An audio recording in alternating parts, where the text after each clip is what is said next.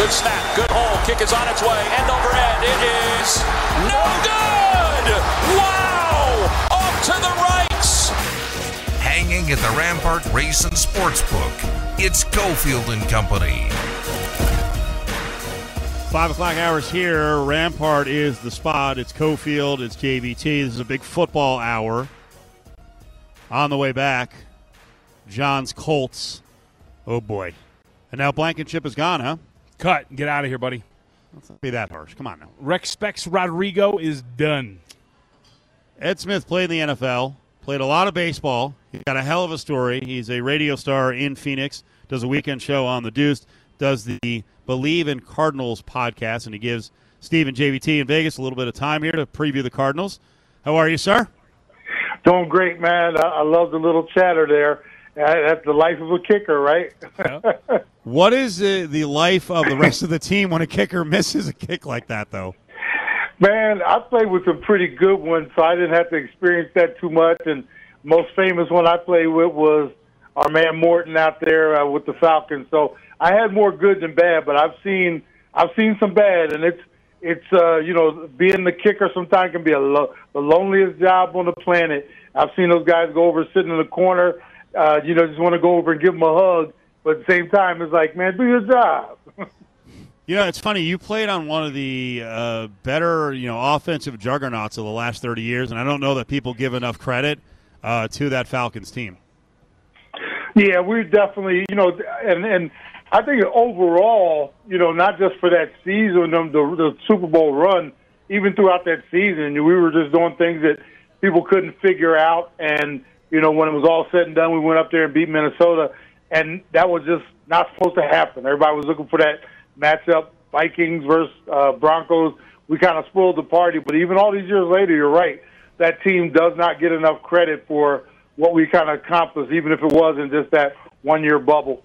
Yeah, we had Chris Chandler on the show, I think 2 or 3 years ago, and Chris is one of those guys who's another kind of untold story in the NFL. You remember him having a couple of good years, but he would have been, one of the best guys of the era had it not been for concussion issues. Yeah, and we obviously we made it through that season. He missed a game or so, and he was you talk about a battler. I mean, that dude didn't have the most talent in the world, but he's a great leader, and he made it work, man. And he, there were times when, people were calling for his head, but I'm so glad that for those 2 years I was there in Atlanta, I had a chance to play beside him, and he's one of the best. And I just always loved Chris. So let's talk about the Cardinals, the team that you're most familiar with now, as you've been in Peoria and Phoenix for a long time. What was the reaction? What has been the reaction? What's the vibe this week after such a poor opening game for the Cardinals? It's a bad vibe, and particularly because of the approach. And, let's even go further back. The offseason was so noisy, gentlemen. It was Kyler racing, social media, then bringing it back, and then the contract dispute. And we found out that D-Hop wasn't going to be with us for the first 6 games. We had, guys driving 130 miles to camp. And it was just so noisy. And then you get to training camp, and it was almost like the Cardinals just decided to take training camp off. They didn't want to, in my opinion, work at anything, none of the starters. And I know that's the new fad, but, it can't be for everybody. One size does not fit all. And I was really disappointed toward the end of training camp when asked about it. Kingsbury basically said, the Rams, look what they did. They don't play anybody. How can I tell my players that they have to play in training and preseason games when they don't? It worked for them. And I'm thinking, well, you can tell them that because you're the head coach and you should have that kind of authority. So it's just been a debacle from once camp started, and then this past game, all it is fuel for the fire. I've been screaming all along that the team was ill-prepared. They came out flat. You looked at a Kansas City team that looked like mid-season form already. And what? A lot of those guys played in the preseason. Even the great Mahomes did. So there's something to be said. Maybe next year they take a different approach. The problem is now training camp's over, and I think for the next 3+ weeks, we're going to be looking at a Cardinals team from our quarterback down. Everybody's going to be trying to figure it out like it was training camp. So we're going to have those sloppy days. Game 2 up next. So one of the things that stuck out about the Cardinals roster when you looked at it on paper was the cornerback room and how thin it was, and they kind of tried to address it. They traded for Trayvon Mullen, and they did not look great against Kansas City on Sunday. So what's your evaluation of this cornerback room and how weak this potentially is? Man, I've been joking with my radio partner about this, and I don't know if either of you have ever watched the show Sanford and Son. It's like, when you get to a certain point in this, after the off-season and the draft, you get into camp. I mean, now you're basically getting in the truck, Lamont, and you're driving around trying to find whatever piece of scrap you can find, to bring home and see if it fits somewhere. And that's what the Cardinals are stuck doing. We didn't pick up anybody in free agency. We didn't address it correctly in the draft. You get to camp, now we got guys dropping like flies, cooking accidents, you name it. Unfortunately, I will have to bring up, and you guys are probably familiar with this, we did lose a young man, tragic car accident. We brought over, so that particular position group has just been a problem, and it's going to be a problem all the way through the season. We'll be trying to, put that Band-Aid on the bullet wound. Problem is, like I said, nobody cares about that. Teams are going to attack us all the way from game 1 to game 17 at that position, and it's going to be rough to watch at times. So they were a little beat up, to be somewhat fair, on Sunday. What's your sense of J.J. Watt's status, Rondale Moore's status for this coming weekend? I was trying to catch up to the injury report as of right now. Both of those guys are, as far as I last checked, they were questionable. And my question to you, gentlemen, is how's anybody hurt when nobody played in the preseason? I mean, they had these guys bubble wrapped like, they might as well just put the fragile stickers on them. And then we get to the first week of the season, and our injury report was like 7, 8, 9, 10 deep. Guys that are out, guys that are questionable, game-time decisions. And I'm thinking, wow, because as I tell everybody, once the season starts, there's no such thing as 100% health. So now we're going to be nursing guys, whether it be Watt or Rondale with these soft tissue calves and hamstrings and things like that. And we always know you're literally just an extra stretch away from pulling that thing, and instead of day-to-day and game-time decision, we could lose some of these guys for 4 and 5 and 6 weeks. That's what scares me the most. As far as JJ, he's going to have to be careful out there because he has seen no live action at all. If you guys remember, not only did he have the calf that mysteriously happened, he had COVID prior to that, and he missed the trip over to Tennessee to even get any live action. So his last full tilt was last year before he got hurt again. So, he might have – I take that back. He did play in the massacre that was the Rams playoff game. But he hasn't had any real action, and, I'm not sure how much we can depend on him in this game. Talking NFL with former NFL player Ed Smith. He does the Believe in Cardinals podcast. He's on the Deuce in Phoenix. We're breaking down the Cards and the league in general. You mentioned guys not playing in the preseason, especially the veterans. What do you think of all the quarterback performances? Because I think what was the record, John? Was it 3-8? 3-8, yeah. 3-8 record turned in by quarterbacks who didn't play in the preseason. And one of those 3 wins, gentlemen, it was a matchup of 2 guys that didn't play, so somebody had to win that game. So, I don't know where this new craze is where, nobody wants to get out there and play in the preseason. And there are ways to do it to keep it. You can never say 100% safe, obviously, because guys are getting hurt in camp without even playing in the preseason games. But at some point, especially when you have turnover on your rosters, you have players that have never played with each other, you can practice till the cows come home. You have to get out there in live action against somebody wearing the other color. And I think this year will kind of push some teams, and it's too, like I said, I think I mentioned it earlier, it's too late to reconsider it this year. But I think next year more teams are going to get their quarterbacks out there at least a couple series here or there, and then, maybe in one of the games get them to halftime so they can, get that feeling. And who's the best team in the NFC West? Wow, even though they took their lumps, I still got to go with the Rams. They played against a Bills team that look like world beaters. I know our Cardinals, a lot of people want to still put them up there. I don't think they're going to have the type of season they had last year. The 49ers with the quarterback experiment really can't count on Trey to Lance over there. And then I know Seattle got that win, but if you're matching up quarterbacks and defenses and everything against the Rams, Geno Smith, great job. I just don't think he can carry them for 17 like that. So I'm going with the Rams all day, every day. I wanted to talk about your story for the Vegas audience. Ed didn't get into the NFL until, 27 years old. You were a high-level baseball player, so out of South Jersey, I'm actually a Jersey guy as well, but out of Pemberton, you went straight to go play baseball, and then what happened in baseball? You were like, let me give football a try again. Yeah, and then shout out to my Jersey man there.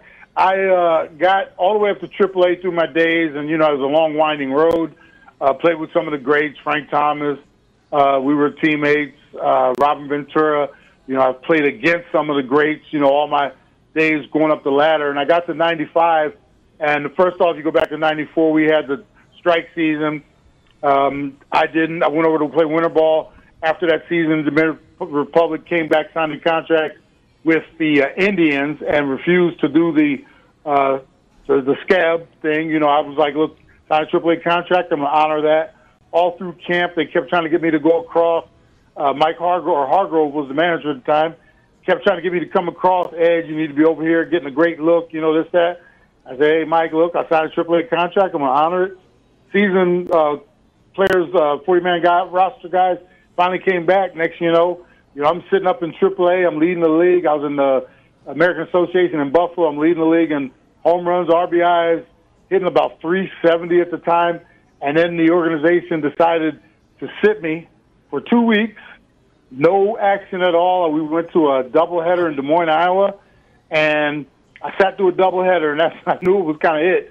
I don't know whether I was being punished by the owners because I didn't come to their side, and the players didn't do a doggone thing for me as a minor league guy, all the support that I tried to show for them. And that was kind of the end for me, and I decided to finish that season, which I did. Football wasn't, obviously I hadn't played football since I was in high school, 1986. It was just one of those things where I started thinking, what if? And my brother at the time was in the league with the New Orleans Saints. I called him, crazy idea, bro. What do you think if I, finish this season, give football a try next year? He was like, do it, and I did it, and the rest is history. Did you play tight end at Pemberton? Yes, I was honorable mention All-American in the 86 season, so I was a tight end as well. Yeah, I'm always fascinated by the tight end experiments out there, and you weren't an experiment. You just hadn't played football in a long time, because we have a guy who played at UNLV who actually made the Commanders in his first year, a guy named Armani Rogers, who played quarterback his whole college career. And we always looked at him, and his dad actually played in the NFL as well. But he's 6'5", 225. We always looked at him as a guy like he really can't throw the ball well. How about you switch to tight end? But, we always heard, like, hey, it's hard playing tight end. Like, if you're not used to all the hand action, the blocking, all that stuff, it's difficult for guys, basketball players, too, to just make that transition to that position. Absolutely. It's one of the most athletic positions on the field. And I always tell people, the Swiss Army knife is the tight end. That's a dude that has to be able to battle, in the secondary against linebackers and safeties. You got to be able to handle defensive ends that outweigh you, combo blocks with your tackles, all the things in motion and different things that you're responsible for. It's not an easy job, and I don't want to take too big a shot at him, but just ask Tim Tebow how tough it is to pull off. Yep. It's not the easiest position in the world to just say, I'm going to go ahead and do it. It takes a lot of athleticism and the ability to do a lot of different things on a football field.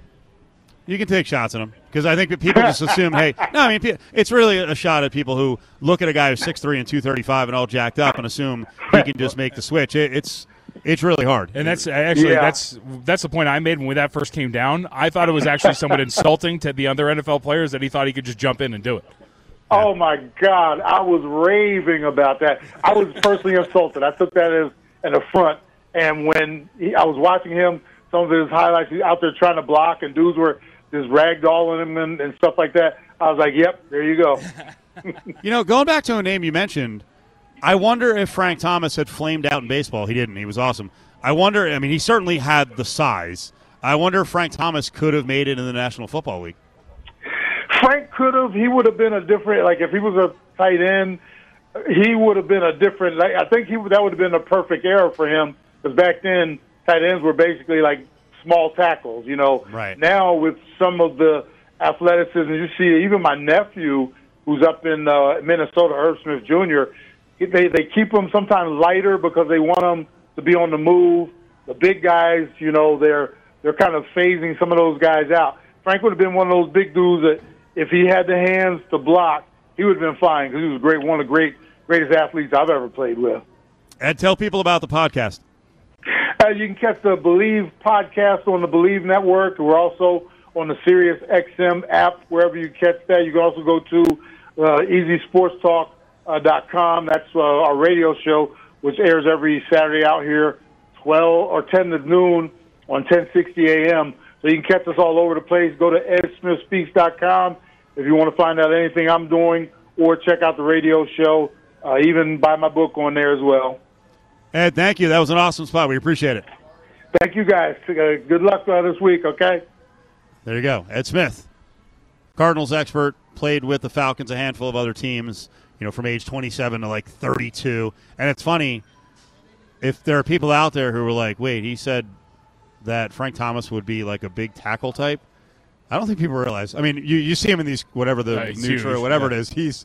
But I mean, I don't know that he would have played tight end, or he would have been like a 290-pound tight end. I mean, maybe he would have trimmed down to 260, but I think he played the second half of his baseball career like 280. He was pretty big, man. He's one of the biggest players in baseball history, and like people discount that. That guy is a freaking monster. And I keep picturing like tight ends of today's day and age, which are a little bit more slender, long, and like athletic. But back then, could have totally been one. Join the conversation on Twitter at ESPN Las Vegas. There's some of the power. High drive, center field, gone! Big man land out there in center. 2-0. Cofield and Company is live at the Rampart Race and Sportsbook. Joey. Just getting ready for a monster postseason on the way from Joey Gallo, hometown hero. You buying it? Yeah, kind of. I think it kind of helps to just get into a new place. Yep. We saw it with Verlander. I mean, he hated Detroit, and he goes to Houston. And Still hitting for a low average, Gallo, but playing good defense. Actually a very underrated defensive player. And jack there to the deepest part of the park. I don't think that your proclamation that he would hit more dongs than Chris Bryant and Bryce Harper is going to come to fruition, but Maybe Chris Bryant. yeah. Another hometown hero having trouble staying healthy. Barely got on the field this year. Oh, trust me. Harper, I'm in trouble. Fantasy teams. Yeah. I made that prediction to Wally Backman, former manager of our AAA team, Wally. when Gallo was, I think, a AAA. And Harper was already in the major leagues for 3 years. I think when Wally scoffed at me, he said that Bryant would be the guy, that he would have the most career home runs. Huh, scoffing now. I'm not rooting against Chris Bryant. Oh, I know. I'm talking about Wally. He scoffed at you. So who's scoffing now? That's okay. He's a baseball expert. He's a former baseball player. I trust him. He's had some troubles here and there. I'm not going to bring those up. The main character, one of my favorite bits of audio we've ever Oh, played. it's the greatest thing ever. Wally. It's just he just went ballistic as a manager and just started throwing stuff on the field and The bats. the cussing. You pick that up. Yeah. You pick that leap up right now. I think did he call the umpire a pipsqueak or something? Yeah. Yeah. But whoever was was it the ump trying to calm him down or another? I think it was the another ump. coach? I thought it was the ump. who was trying to calm him down. Wally. Yeah. Like, no, he's not coming down. Once great. Once Backman loses it, he loses it. Was he mic'd up? It was such good audio, too. was great. He was mic'd up. He had to have been mic'd up. We got to bring that back at some point. Let me get you some good audio, or actually kind of sad audio. Texas is going to Texas. It's going to happen. And I think there's a lack of self-awareness, especially from kids. App State goes into Texas A&M, beats them. App State got, $1.5 million to buy for the game. Well, before the game, they've got their whole, whatever their 12th man cheering thing is, and they got some cheerleaders out there. And they're trying to fire up the crowd. Listen to this kid just sound like a buffoon. I had to Google this team to make sure that they were even real. I was really confused because Appalachia is definitely not a state. And they're located deep, and I mean deep, in the backwoods. Just like you would think any hillbilly college that names themselves the Mountaineers. You're the Aggies. You're in Texas. I don't know what you think people around the country think of Texas. Frat guy with the jokes. You're also all wearing overalls. Did you notice that? I did. Did he notice that they, I think, scored 10 points in the first half against Sam Houston the week prior? Did he forget about that? Wasn't he on the sidelines for that game? Is he a cheerleader? I'm calling him a cheerleader. I think that's actually insulting. I don't think, and that being a cheerleader is not insulting, but I don't think it is insulting to cheerleaders because they rally. They bring a pep into my step. I was not rallied by that. The comedy continues from Tamu guy. I just hope that these guys can get here tomorrow, all right? Because I know for a fact that half of their football team can barely even read the name on their jerseys, let alone read a map. It's a shame that the only 2 brain cells that all these guys have left are going to get knocked out by our wrecking crew defense tomorrow. Okay. Those are I think this group is called the Yell Leaders. What the hell is that? Is that why he's yelling despite the fact that he has a microphone? I don't know. That was so cringeworthy, and A&M can't pull down that video fast enough everywhere. And yet people keep putting it out after you lose to App State, and you're calling them idiot hillbillies in Texas. And look, I'm not trying to smear the entire state of Texas. But if you actually follow the program, losing to App State maybe not par for the course, but having a roster littered with offensive talent that is not going to touch its potential because Jimbo Fisher is just some really inept offensive guy is that's par for the course. It's incredible. The talent that he has on a year-to-year basis and the inability to find any explosiveness with that offense. It's John Von Tobel. He's here on the company today, or here's a member of the company today. He is the company today. Saturday he's going to be doing UNLV football as a sideline reporter with Russ and Caleb Herring. Check the press release. Yes, 11:30. You're very fired up. 11:30 with the pre. You sound like the Tamu Yell Leader guy. 11:30. I'm in the press release. 2 brain cells. 11:30 with the pregame. I will be doing the Fox 5.2 and Cox 125 TV call with Matt Never, who, by the way, excellent play-by-play guy, went to App State. Really? No, I mean, like, I thought I got you fired and I was taking your job. No. You're actually doing TV? I'm going to come back, yes. I will come back to radio at some point. Sorry, man. You don't get the gig permanently. Today's Cofield and Company is presented by Ellis Island Casino, home of Oktoberfest on September 24th from 5 to 8 p.m. with contests, unlimited Ellis Island beer for 3 hours, souvenir gifts, and Oktoberfest bites. Now, back to Cofield and Company. Looking back at it, we definitely should have gone for it. One of those things, you look back at it and you say, of course we should go for it. We missed the field goal. But in that situation, we had a plan.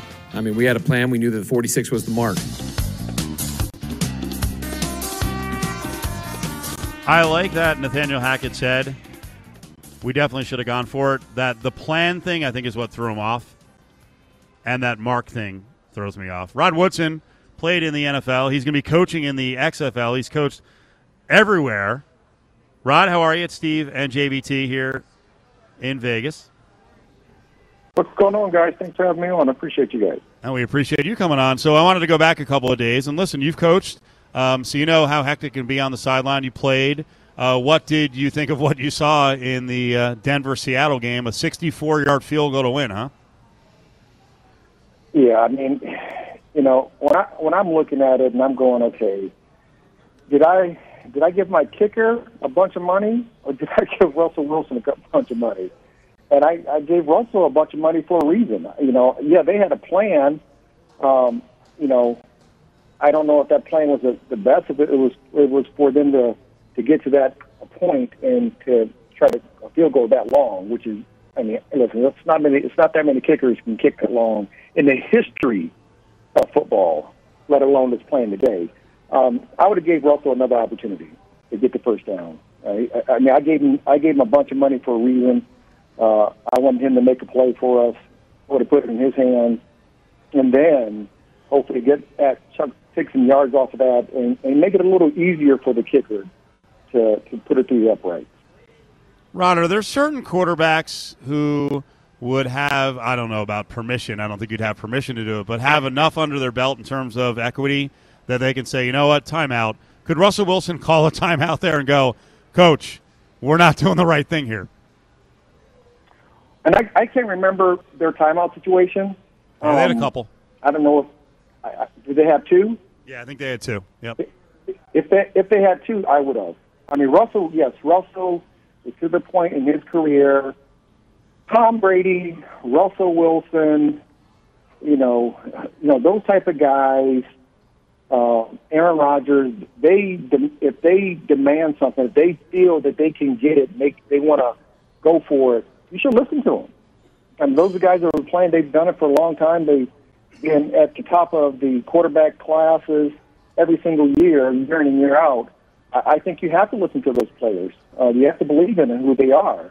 I know you have a game plan, but at times as a coach, you have to be pliable and flexible and adaptable to listen to your guys. That doesn't mean you're going to do exactly what they say, but it does mean listen to them. And if I was Russell, I would have been like, hey, man, 64 yards?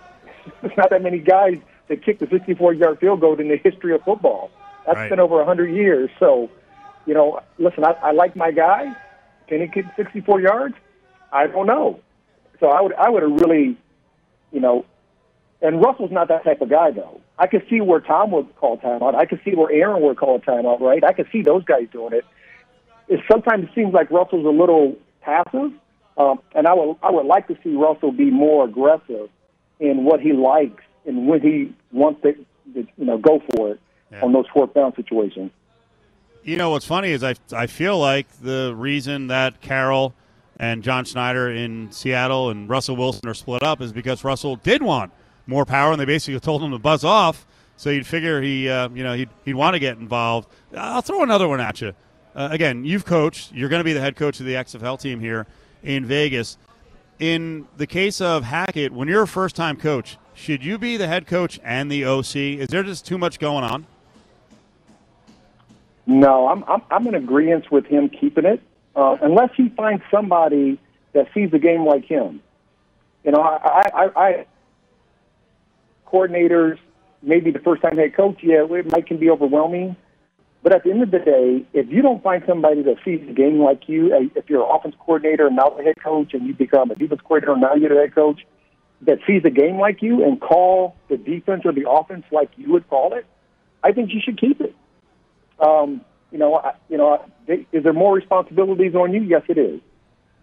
But until you find somebody who sees the game like you, who's going to call the game like you, who feels and sees all that you see, because everybody sees the game a little bit differently with different lenses. I don't have a problem with that at all. I really don't. I always encourage those guys. If you don't have somebody that you've been around a long time, that you guys don't talk the same language, and you guys haven't really a game plan together that often, that you stay that guy for at least a year or two, and then you can give it over to the OC or DC, who now sees the game and hears the game. They at least understand your viewpoint of how the game should be called on both sides of the ball. So I don't have a problem with that at all. Rod Woodson with us, Pro Football Hall of Famer, head coach of the XFL franchise out here in Las Vegas. So, Rod, I'm curious, as a guy who's going to be taking over a team here, we make so much about game plans, right, and getting ready for teams. For head coaches, how much time do you think should be spent on getting ready to manage games when it comes to clock management, timeouts, things of that nature? Because we see so many times where these guys are under the microscope. You're going to be under the microscope when it comes to you guys managing situations as opposed to actual X's and O's. Yeah, I mean, you really have to manage your situational football. You really do. You have to understand. You have to put yourself in different scenarios. We've already started doing that in our game plan, in our practices already, even though we're not starting until January. So we'll have our situations where it's 30 seconds, no timeouts. We're on the opposing 35. We need to get 25, 30 yards for a field goal attempt. I mean, those type of things, I think we have to put ourselves through as coaches to see how we're going to respond to that. And then, you got to give yourself a little leeway, a minute 30, the two timeouts. you're down by 1. You only have 20 yards to go. How are you going to call the game? Those type of things have to come into play, but you have to practice those things. If you don't practice them, you're going to get into that situation. You're going to kind of freeze up, and it won't be second nature to you. So that's one of the things that I know all the coaches I've been around who I have a lot of respect for. I've done a lot of situational football inside of the practices, getting themselves ready to call games, let alone getting the players. We always talk about the players, right? We always talk about situational football for the players, but that goes both ways for the players and the coaches. I think the coaches also got to get themselves ready how they're going to call a game in certain situations. What's your stance on this surge in win probability analytics? It's been used as a pejorative term, but all of these numbers that have influenced decision-making in football today. Analytics is a good thing. Yes. But analytics are numbers without the human element. Football's a human element, so you got to keep it. I think you got to weigh the possibilities and understanding like how you're playing, where you're at on the field. All those different things have to come into play. And at the end of the day, it's how your team is playing, how your kicker is feeling, how your quarterback's playing, how your defense is playing. All those things come into factor. Analytics is just a piece of paper telling you to do things in certain situations, which is good because you have that. But I think at the end of the day, you got to have some human element to it. You still got to believe in what you see on the field that day with your players, with your offense, with your defense, with your kickers, to make those decisions come the day of the game. Rod Woodson's with Cofield and Company, former Raider player, former Raider coach. All right, what do you think of the Raiders? Because, a lot of the storyline coming out of the game was, man, this offensive line, but the coaches have kind of talked us down and said, hey, there were problems, but it wasn't just the offensive line when it came to protection. And I think they without mentioning them repeatedly, they kind of pointed the finger of blame at Derek Carr a little bit for not getting the ball out as quick as they wanted to at times. Well, I watched the game. Yeah, he did. He had 3 interceptions. He had 2 touchdowns. I'm not in the building, so I don't know their calls and all that. If it was the wrong route or anything of that nature, but you do have to protect Derek. You got to protect any quarterback, and when quarterbacks are protected, it's a lot easier to play football out there. And they do have weapons, And I'm not blaming Derek, because I think it's still a close game. It was 19-24, but then when we look at the defensive side of it, where Derek got hit. Derek got pressured. Derek got, he got taken out of the pocket quite a bit, right? And then we look at the defensive side for the Raiders. They didn't do that to Herbert. And they got close to him a couple times, made him feel a little pressure. But, I would really challenge the defense to make sure that the offensive quarterback can't sit in the pocket and have his way. It's not only Derek's fault, because I think Derek is. Whenever they got a really good running game, Derek has some great talent. But you don't want them to score 30 points a game to win. They shouldn't have to do that. So I would really go back and say, hey, how we're going to pressure quarterbacks moving forward with our defense. They got some players over there too. We really do on the defense side of it. So I would see how they're going to redo that so the pressure can be put on quarterbacks. You got to think who they're playing this week. They got a running quarterback, right? I mean, this guy, you want to get Herbert out of the pocket, and you want to keep Murray. You want to keep him in the pocket. Right. So it'd be curious of how they're going to do this game plan to keep him in the pocket. You can't speed rush quarterbacks who like to get out of the pocket. So it'd be interesting to see what their game plan is going to be for the defensive side of it. I think Derek is going to play extremely well this week. I think they'll get the running game going. They have too many weapons not to score points. Derek could get that under control. He normally doesn't throw a lot of interceptions in a year, so I'm not too concerned about that. I wanted to throw some numbers at you, and you tell me what you think as a defensive coach, a head coach, and a former defensive player. Derek Carr in Game 1 was 12 of 15 for 145 and a touchdown, throwing to his right. To his left, he was 5 of 15 for 80 yards, a touchdown, and 2 INTs. Does that mean anything? And, when you played defense, did you know there was certain quarterbacks like, hey, if we get him to throw to the left or the right, he's just less effective?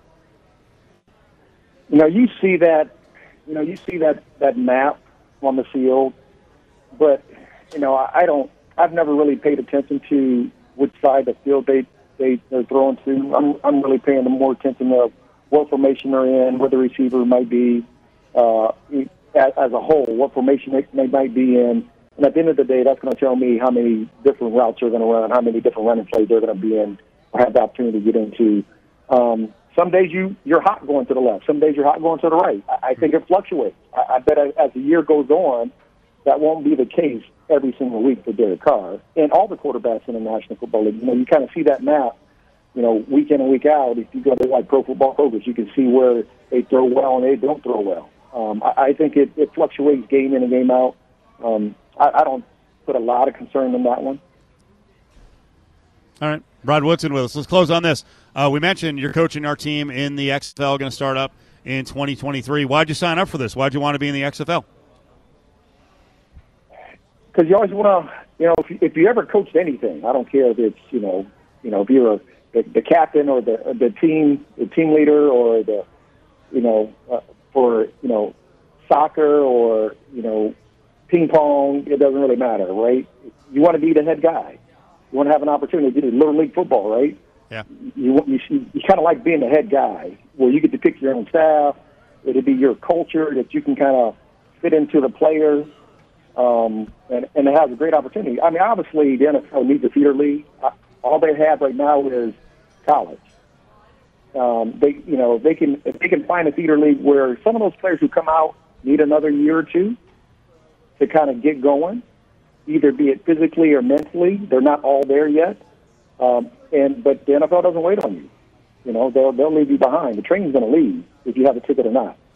So hopefully this can be the place where these guys can have a feeder league and they can hone their skills, and then hopefully play at a high enough level that the NFL team will come and get them and say, you know what, you're our type of guy. We want you on our roster. And that's the end goal, I think, for the XFL. But also giving guys the opportunity to play pro ball. Because if you don't play in the NFL, outside the USFL that came in last year, right, and CFL, there really was no other place to play. There's no minor league. There's no AAA, anything of that nature. So you gotta. Hopefully they'll find this. This will be the place. This will be the home for the guys from here on out, and we can hone their skills for them to move forward and hopefully make better men and better football players. I saw you tweet out your staff. What was that, just yesterday? It's a pretty good group of experienced guys. I got some really good guys. Another guy's going to be signing up. He just signed his contract today.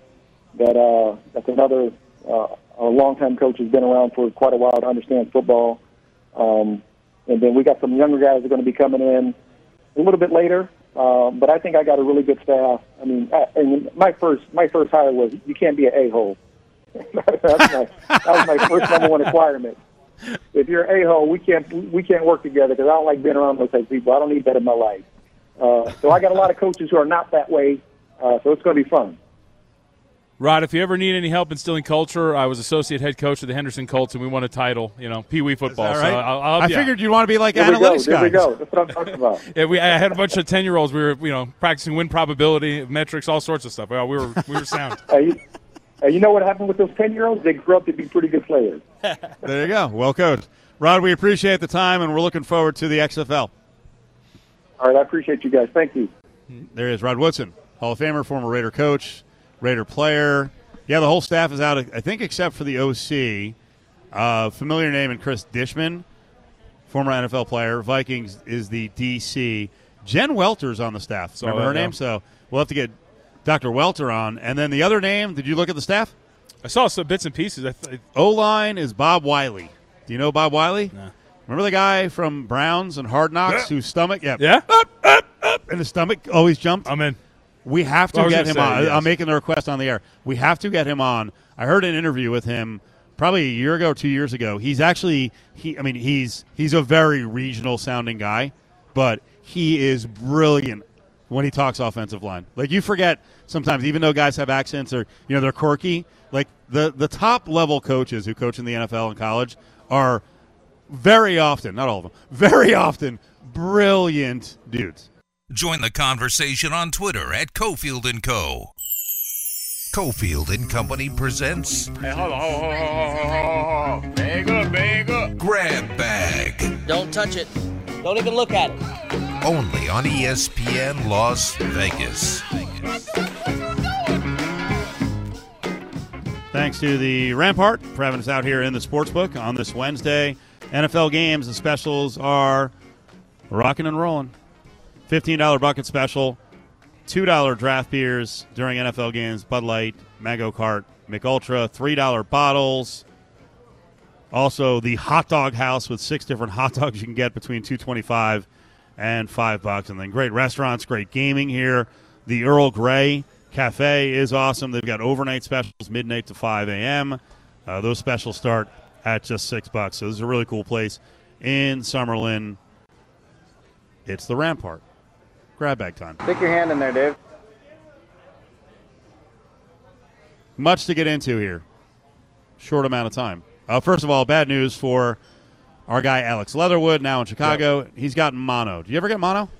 No. Never had mono either. No. So I don't know how bad it is. Yeah, I don't know. Like, what are the symptoms? Like, what do you suffer from? I've never. I assume a general tiredness and weakness. Oh, well, then I've had mono my entire life. No, you stop. Back in the bag. Stick your hand in there, Dave. Kentucky beat Florida. That was a good win. What? That was a good win. I wonder if Stoops went over to Calipari and he's like, up yours, buddy. I saw a picture. He should after the comments. I saw a picture of a post-game celebration. It was a gator on a cutting board, very much picked out, a cooked gator. Would you?